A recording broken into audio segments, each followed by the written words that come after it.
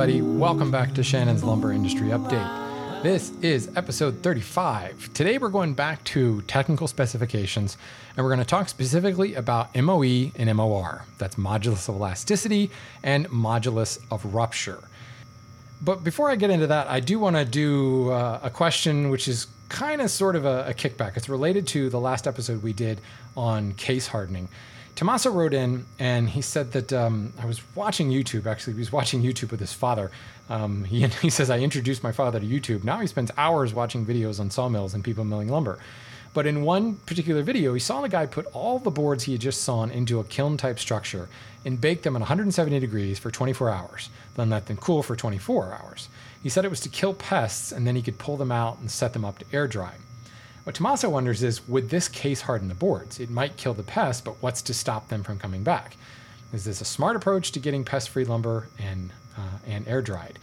So Tommaso, really good question. In order to heat treat a board, and heat treatment is the only thing that the USDA considers effective at handling pests.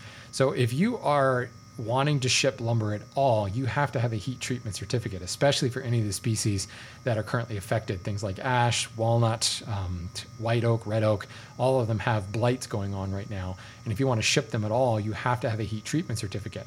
That is the only thing that is acceptable. And you're bringing your wood up to a temperature of 170 degrees and leaving it there, holding it at that temperature for 24 hours.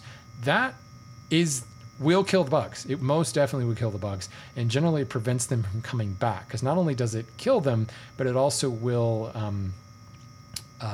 what's the word I'm looking for? Harden some of the sugars and saps and things like that are already that are in there that have attracted the bugs. Plus, I guess the lumber just smells like death at that point. The bugs go, "Ooh, I don't want any part of that. It smells like death." But that is an acceptable method for heat treating your boards. But here's the thing. How quickly do you take to get that board up to 170? In a typical kiln drying schedule, you will get your boards up that high. Some board species will go even higher than 170. And what you're doing is actually building in that 24-hour hold into your drying schedule. So you're killing two birds with one stone. You're kiln drying your wood and you're holding it at that higher temperature for 24 hours to kill the bugs. So what you do is you show your USDA inspector your kiln certificate or your kiln schedule and say, okay, yes, these have been at 170 plus for 24 hours, and then you cool them down. So the guy you're talking about, he did the right thing by, cooling it down for 24 hours slowly. What I wonder is, how long does he take to get them up to 170? And he maybe didn't say that in YouTube, but if you've got a kiln that's already on 170 degrees and you throw those boards in, yes, there is a very strong chance that you will case harden those. It's certainly going to take time to raise those boards up to 170 degrees, and even just opening the kiln and bringing in cooler lumber is going to drop the temperature a little bit. But if it is already at 170, there's every chance that those boards are going to be very quickly raised to that temperature, and that's where case hardening can occur. So what he may not have said is he's putting the lumber into a cool kiln, then raising the temperature over time up to 170, holding it for 24 hours, shutting it off, and letting it cool for 24 hours. If that, let's say, it takes him 12 hours or even like 4 hours to get it up to 170 degrees, then holds it for 24, that's probably not, depending on the thickness, certainly, that's probably not going to be enough to kiln dry a board down to 6 to 8%. So what he's trying to do is, okay, let's just kill the bugs and then air dry them from there, because you haven't really lowered the temperature down that much. I think he's probably lowering the temperature dramatically faster than it would with air drying, so you will not get some of the same sweet working properties of air dried material. More than likely, you'll end up with a little bit more hardened cell wall from just holding at 170 degrees for 24 hours. There is every possibility you can strike a balance there and kind of get a half kiln dried species. So, the fibers have hardened a little bit and make the board a little bit more stable, but they still have a bit of that pliability that you might get with air dried material. The thing is, if it is 170 degrees when he throws those boards in, yes, there's going to be a very strong chance that you will case harden them. I'm more than willing to bet that it's YouTube, you can't make a video longer than 5 minutes or no one will watch it. He may have just kind of neglected the fact that he raised it up over time. So I hope that answers your question, but for everybody that writes in and asks me about killing bugs, there are other ways to try and do it, but the only really tried and true way is to bake the suckers. 170 degrees or 180 degrees Fahrenheit, that is, for 24 hours. They've got to hold that temperature. It can't deviate at all. Got to hold it for 24 hours in order to kill those bugs. Okay, let's move on and talk about MOE and MOR. So these are numbers that you're going to find pretty regularly because they are kind of in, I would say, maybe the top 5 of things you want to look at. I really like to look at these personally really close. When I start looking at Janka numbers and things to start with, as I've mentioned in previous episodes, I will very quickly turn to the MOE and MOR numbers because they think they can tell you a lot about how a piece of wood or species of wood is going to function in application. How is it going to function as a shelf that spans a certain distance? How is it going to function as a table leg or a chair leg? Or if I have a span over a certain distance, how will that tabletop function? Do I need an apron underneath it? This is all about the stiffness of the wood, that's modulus of elasticity, or MOE, or the bending strength of the wood, which is modulus of rupture. So let's talk about these. There are all kinds of tests, ASTE 12.6 or something like that. There's a variety of standardized tests used. And the formula itself is very complex, involving lots of different E sub E's and things like that. And you can do this formula. You can essentially calculate this formula for any thickness of wood that's used. But one of the standards you will find is that the wood that's tested is generally done at 12% moisture content. And that's a particularly key thing to note. As the wood gets wetter, it's going to have even more bending strength. It may have lower modulus of elasticity or stiffness because as you bend a wet wood, anybody who's steam bent knows that it's certainly a lot easier to bend, but it also can be made to hold that shape. So the elasticity drops, but the bending strength goes up. You can bend more when the wood is wet. The converse is the opposite when you dry the wood. So a lot of the numbers that you find, if you look up the modulus of rupture or the bending strength for, say, maple, and you look at that number is actually going to be higher or stronger than what you would actually get if you bought a kiln-dried piece of material that's been dried down to 6 to 8%. So it's important to keep these things in mind. But honestly, start looking at MOR and MOE numbers, and you're going to see these massively huge numbers. 18 million foot-pounds or 18 million pascals, 20 million. They're very, very large numbers. And as usual, it's not so much the number we care about, but the difference between the numbers of different species. If you have an understanding of how well a hard maple shelf will respond under load, what is its stiffness? What is its MOE number? Well, you can look at maple's MOE number. Actually, let's look at it. The elastic modulus number of hard maple is 1.8 million. We'll just round down a little bit. 1.8 million for hard maple. Well, then you can look at another species and see, is that number bigger or smaller? And you can automatically know, okay, this is how it's going to perform in relation to a species that I already know. The bending strength and elastic strength of wood is certainly important, but these numbers really come into play when you're talking about sheet goods. And plywoods, particle boards, MDF, this is really where a lot of people care about these numbers because a lot of times these plywood is used a lot. Sheet goods are used a lot in construction of furniture and construction of homes and things like that. What does this do to the overall structure? And sheet goods are definitely a big deal.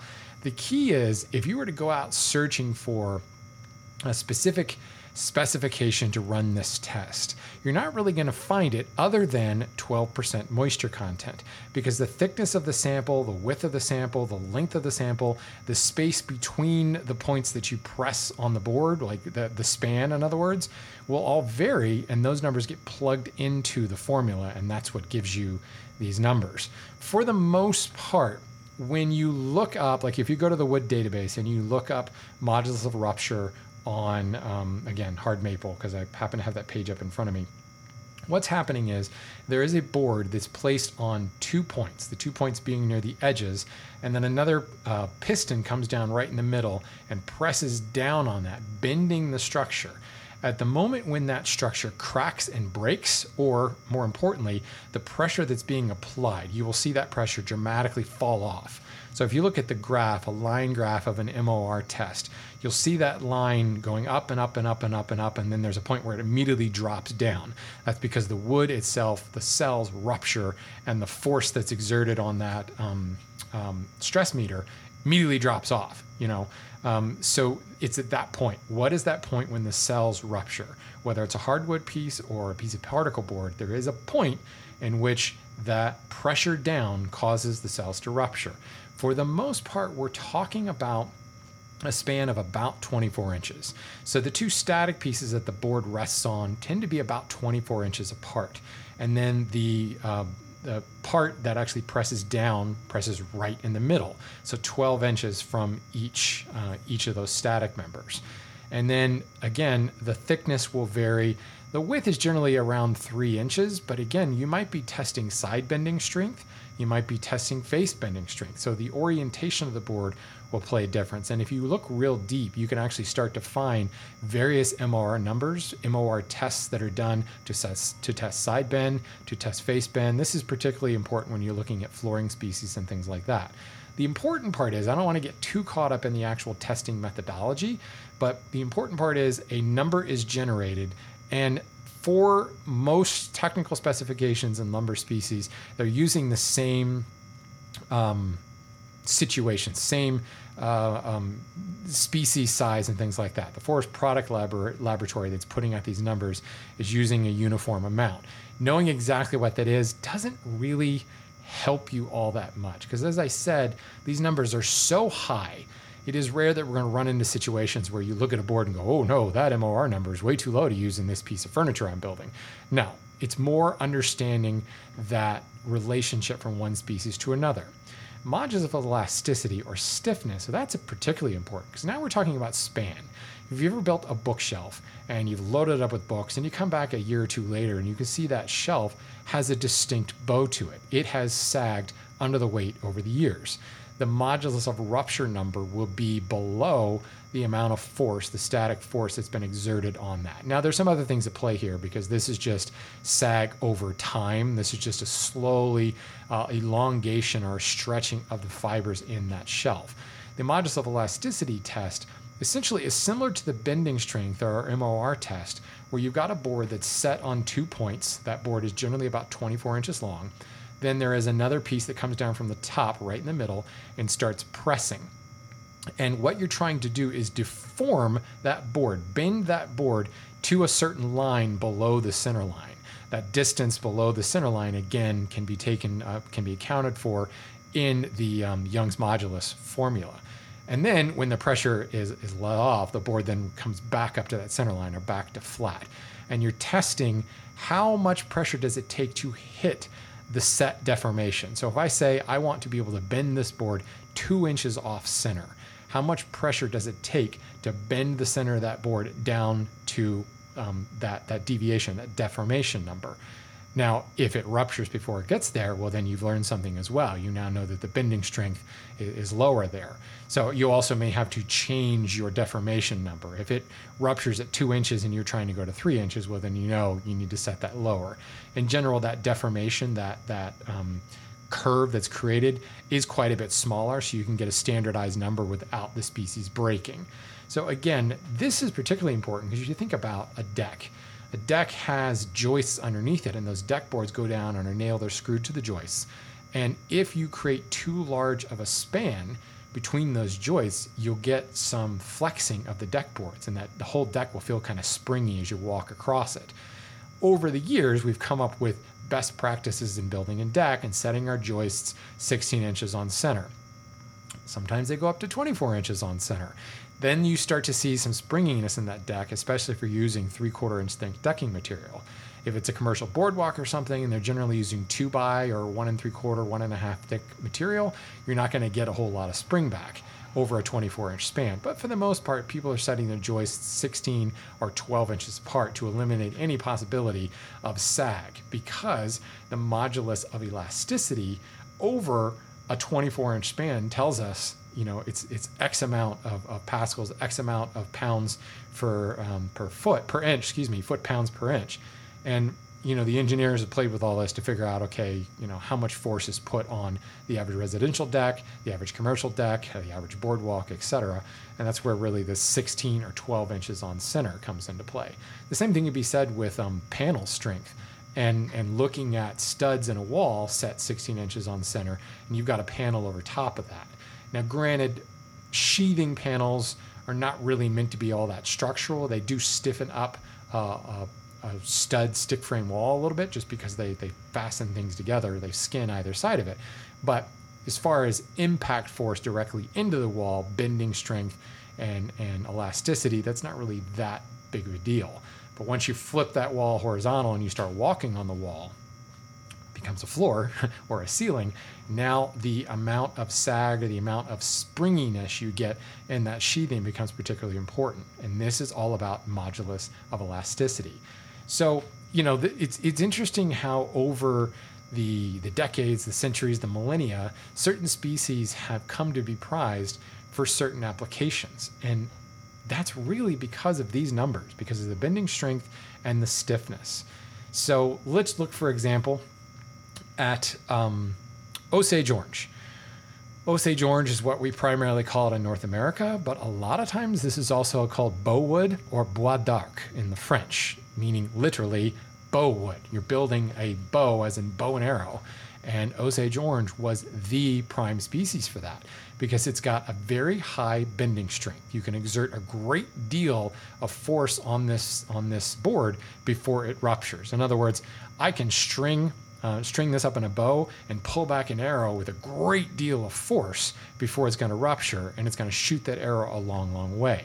Moreover, the elasticity, the amount of deformation that I can create here, and the amount of force required to deform that bow a certain distance is going to transfer to that much force going back and throwing that arrow an even longer distance. So high numbers in both are really prime for making a bow and arrow, which is why Osage orange is called bowwood, because it is probably one of the perfect species for that. It's got incredibly high MOE at almost 1.7 million.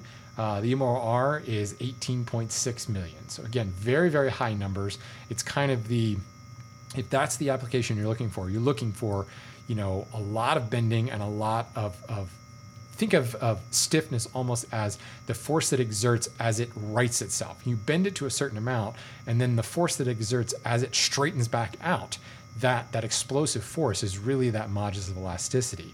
So the strong bending strength means I can bend that bow a very, very long way. Certainly there's only so far you can bend a bow before the tip of the arrow comes past it, and then that's not a good thing. But you can shorten the bow, you can elongate the bow to create more force and shooting that arrow a lot further. Now, letting go of the bowstring and knowing that the modulus of elasticity, the stiffness, is a really high number, you know that force of spring back is going to hurl that arrow so much further. So here is a truly dynamic situation where you're constantly pulling that bowstring back and launching things. Hopefully the things you're launching are arrows and nothing else. But you can see that's why those numbers are so high and why that species has long been prized for bows and arrows. English yew is another one. You think of, Robin Hood. Most of the English longbows were made out of yew, or in some instances they were made out of oak, specifically European brown oak. But English yew was kind of prized by the British Army for all of their archers because it performs really, really well. And we look at today's numbers of MOR and MOE on English yew, and you'll find that they're very similar to Osage orange. Another example that I'd like to talk about with bending strength and elasticity, that little bit more modern example, is baseball bats. Today, wooden baseball bats are primarily made out of maple. Now, there's a lot of reasons for that. Maple is a lot easier to find. You can get perfectly clear maple, which I should say this as well. If you have a knot in your board, obviously that's going to weaken the bending strength and the modulus of elasticity. So that's something else to keep in mind. If you're building something structurally and there are knots or defects in that length of wood, your numbers are going to drop pretty substantially. So baseball bats, you can get clear maple and you can turn a baseball bat. It has a regular hard maple, sugar maple, has, let me pull up the numbers here, has very strong, there we go. See, so the bending strength is 15,000 foot-pounds. Elastic modulus or stiffness is 1.8 million. So again, we're very similar to something like hickory. And if you go back far enough in Major League Baseball, the bats were made with hickory. Well, you see a bat broken today and it shatters. It blows apart and it sends these razor sharp maple shards places. The bending strength is quite high, but when when a bat is broken, it's because essentially that bat has flexed as it's trying to accelerate the ball, as it's striking the ball. Maple being so dense and being a diffuse porous wood with a relatively high bending strength will absolutely shatter when too much force is put on. It doesn't have the bending strength to withstand it, and because it's very diffuse porous, it is very dense, it breaks apart almost like silica, like quartz would break apart. But again, going back far enough in Major League Baseball, where they were using hickory bats, and someone broke a bat, you would often see the bat just kind of splinter and still be attached. You see like the head of the bat swinging as the baseball player takes his base or recognizes he's been out because somebody caught the ball or whatever.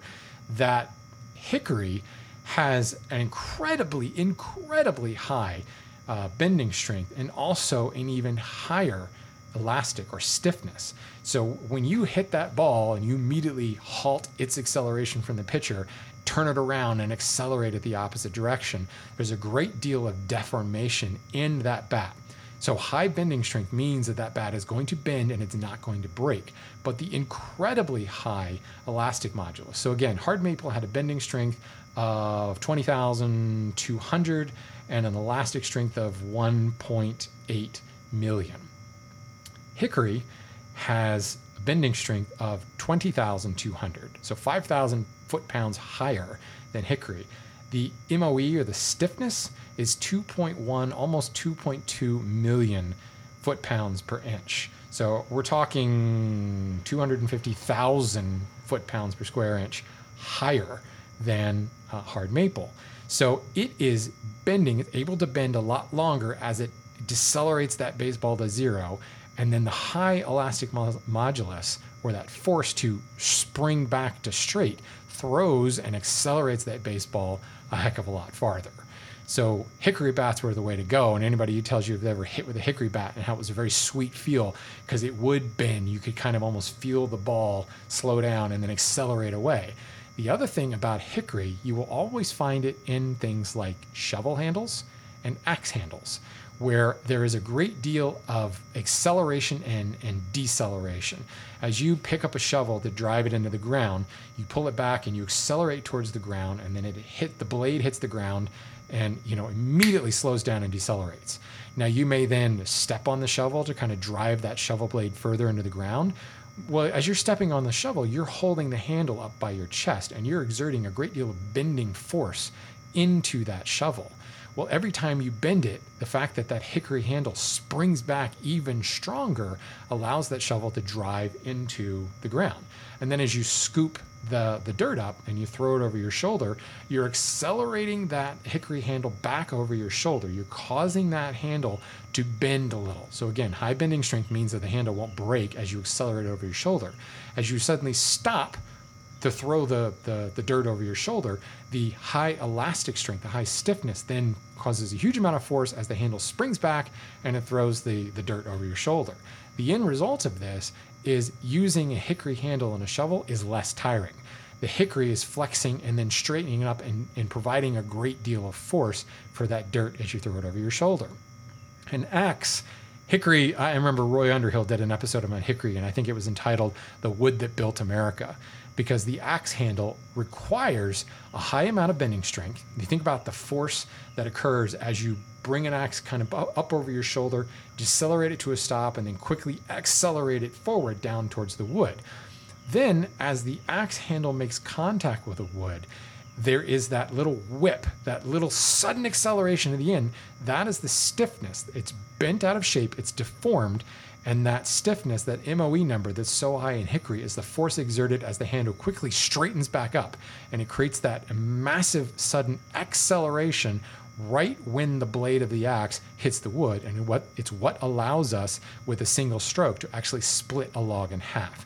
We would not, as humans, would not be able to create that kind of force. And if you have an axe handle that's plastic, like you will find a lot, or some sort of composite, or even an axe handle that's made out of another species of wood like maple, you will find that you don't get that little whip, that last little spring that allows you to cleanly snap a piece of firewood in half.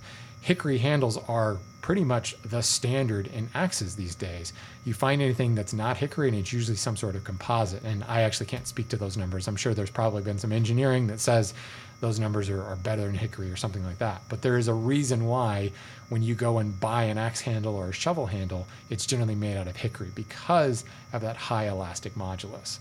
So having an understanding there, really you begin to look at these numbers. And these Osage orange and hickory, to me, are kind of the shining examples of high bending strength and high elastic modulus. And the combination of the two can really go a long way. If you have a species that is a lower bending strength, so it doesn't take that much force to bend it, but it has a high elastic modulus, that's fantastic, because you, the human, don't have to exert much force in order to deform it out of shape. And then all you have to do is let it go to unleash this huge amount of potential energy into kinetic, which is your modulus of elasticity.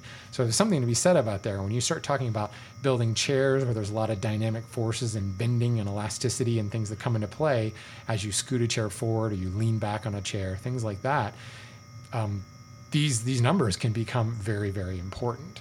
So it is something to kind of keep in mind. It's not, well, we'll call it a little bit esoteric. You know, it's not a number that if I'm building a cabinet or something, I'm going to look too much at these. I'm looking at Janka hardness. I'm looking at shearing strength to figure out, for me as a hand tool user, how difficult will this be to hand plane? How hard is this wood? How hard will it be to chop out a mortise or something like that? But once you start getting into dynamic applications, or you're getting into load applications like shelves in a case, or stretchers in a chair, or a handle to put on your axe, these are things where you want that high, that ability to bend without breaking, and that spring back force that will help you drive the axe blade into the wood a little bit more. So again, it's a number that you want to look at kind of down the list, but it's really important to understand these things and understand kind of the physics behind it and why certain woods work better. And again, if you ever are confused about the two, go back to that idea about the hickory versus maple baseball bat, or just think about how an axe works and how important that sudden acceleration at the end becomes. It's a big deal, and it's something that I think will only deepen your understanding of how wood works and how wood as an entity can be stronger. The key difference that you want to think about is what factors influence bending strength and elastic strength or stiffness. And as I mentioned in the baseball bat analogy, the diffuse porous, very small pore and high density of maple is really the element that defeats the maple baseball bat. The numbers, the hardness you will find of hickory and maple are very, very similar. But hickory is a ring porous wood with rather large pores, very ordered in a neat little rings. So there are definite areas where there is more room for flex. There's more dead air for the wood to flex into without breaking. Whereas maple doesn't really have any dead space in it to break, and it snaps or it fractures like you see in the baseball bat.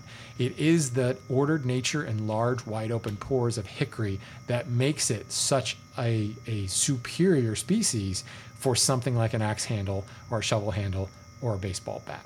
So here again, we're tying all this stuff together, and there's a reason why I'm kind of walking through these in these episodes to look at each individual technical species, because they all relate to one another and they influence one another to make things better. or to make things worse, to make one particular spec function better or worse. There's a lot of interesting species out there that make no sense. If you look at the Janka hardness and you think, wow, this is a really hard wood, but then in working, you think this is not really that hard at all. I'm not really struggling with this. You have to look a little bit further down the chain and realize, oh, it's the pore structure that changes this, or the bending strength that actually make this particular species so strong despite its really, really low density. It's really cool when you start to think about all these and combining them all together.